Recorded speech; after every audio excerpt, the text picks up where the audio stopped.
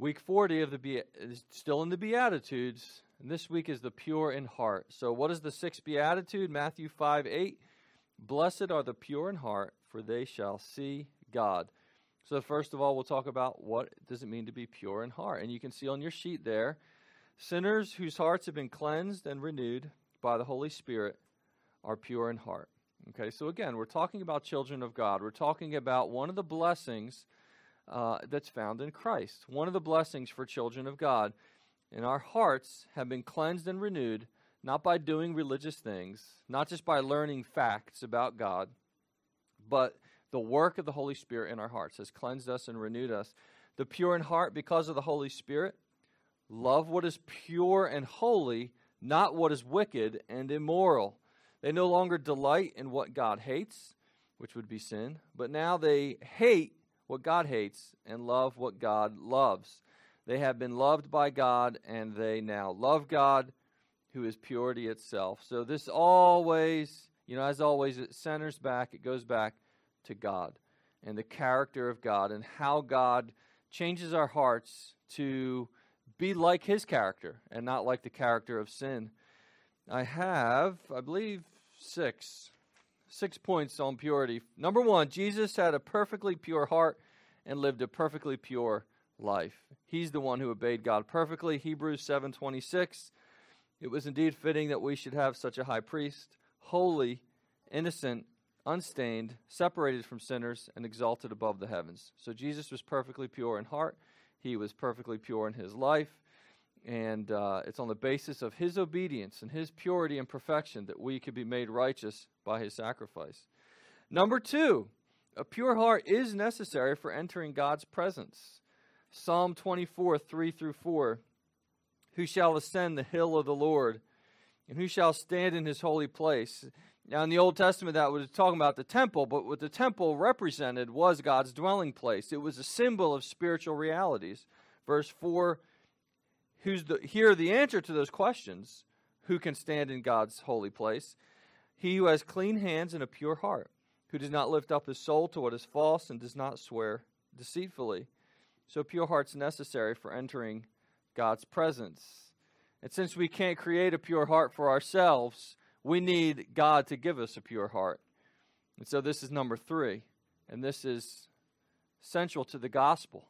This, in one sense, what I'm about to say in point 3 summarizes the Christian life. God purifies the sinner's heart by the Holy Spirit. Here's a promise from the Old Testament about this. Ezekiel 36, 25-27. I will sprinkle clean water on you, and you shall be clean from all your uncleannesses, and from all your idols I will cleanse you. And I will give you a new heart, and a new spirit I will put within you. And I will remove the heart of stone from your flesh, and give you a heart of flesh. The heart of stone represents a hard heart. The heart of stone is stubborn. It is disobedient. It's a hard stone. And God's going to take that away and give us a heart of flesh, which is soft and moldable and obedient to God's will. Verse 27 summarizes how God is going to do this. I will put my spirit within you and cause you to walk in my statutes and be careful to obey my rules. Verse 27 is a terrific verse. God says, I'll put my spirit within you and cause you to walk in my statutes. God has to enable us to obey Him. Left to our own devices, we'd never obey God. Now, God purifies our hearts by the Holy Spirit, and as He purifies our hearts, He enables us to live for Him. Number 4, what are some of the results of having a purified heart by the Holy Spirit? Number 4, a pure heart springs forth love. When God purifies our hearts, we now have the love of Christ within us that we live out toward others. 1 Timothy 1:5, the aim of our charge is, look at this, love that issues from a pure heart and a good conscience and a sincere faith.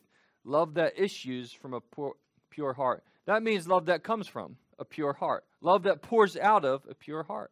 Also 1 Peter 1:22, having purified your souls by your obedience to the truth for a sincere brotherly love, love one another earnestly from a pure heart.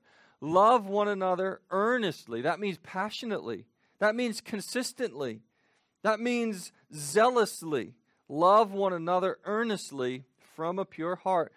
God purifies our hearts by the Holy Spirit, and one of the results of that is love. A Spirit-filled church will be a love-filled church. Number 5, a pure heart chases holiness.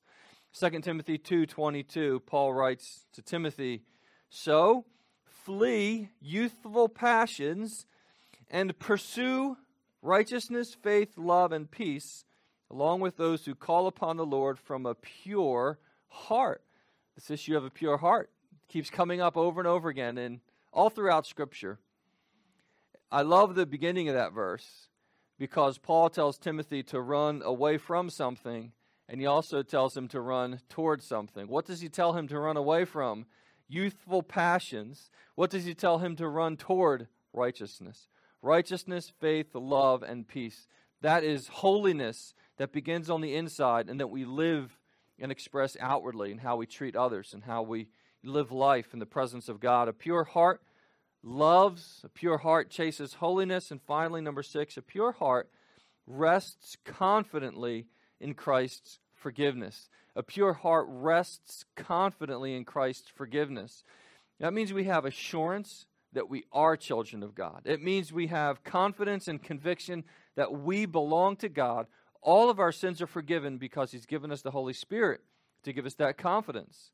Hebrews 10:21 through 22, and since we have a great high priest over the house of God, let us draw near with a true heart in full assurance of faith, with our hearts sprinkled clean from an evil conscience and our bodies washed with pure water. You see two things emerge in that verse. Number 1, having a true heart, or having our conscience or our hearts sprinkled clean or purified. That's the one thing. But the other thing is, because of that, we can be confident before the throne of God. We can have assurance before the throne of God. What that means is we can have assurance before the throne of God that we'll not fall under His judgment, will not be punished for our sins, will not be penalized for our sins. We will not go to hell for our sins, but we have been forgiven, completely forgiven. And the way we experience that and know that is, first of all, the Word of God, that we know God's promises, but then inside of us, the Holy Spirit of God, enabling us to rest confidently in Christ's forgiveness. And that's who a Christian is. A Christian is a person who rests confidently in Christ's forgiveness. That's what saving faith is. Purified heart by the Holy Spirit to enable us to live for God and enable us to have assurance before the throne of God. How shall they see God? Because remember it said, "Blessed are the pure in heart, for they will see God." Well, they'll see God in heaven, full of joy and completely rid of sin. Now, right now we have joy in Christ, but not perfectly. We don't have anything in perfection right now. We do have joy truly, but not joy perfectly. And although we have been freed from sin, and we've been purified from sin, we still have sin. But when we see God in heaven, we'll be perfected in joy, and we'll be completely rid of sin. That's how we'll see God. That's the goal. That's the destiny. This life is not all there is. This is not the final chapter. This is just the beginning.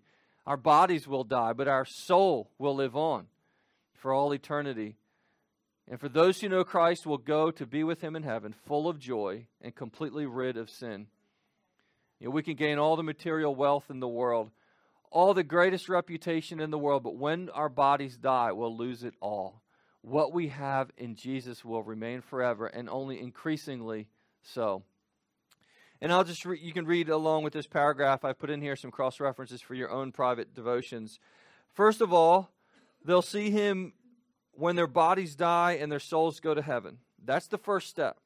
How we'll see God when our bodies die, our souls will go to heaven. But second, we'll see Him through the eyes of a resurrected body when Christ returns. When the church is completed and the church is gathered and the church is glorified in the new heavens and new earth. So if we live till Christ returns, then we'll skip right to that part. Our bodies won't die, but they'll just be transfigured and become resurrection bodies. But if our bodies die before the return of Christ, first our soul will go to heaven. But then when Christ returns, we'll receive a resurrection body. We'll see him through the eyes of that new body, and we'll be gathered together with the completed and glorified church in the new heavens and new earth, which the Bible calls the home of righteousness. Only obedience, no temptation, no suffering, only joy in the presence of God. So, blessed are the pure in heart, for they shall see God. And another way to say that is, blessed are those who have the Holy Spirit, for they will be God's and be with God forever. Let's pray.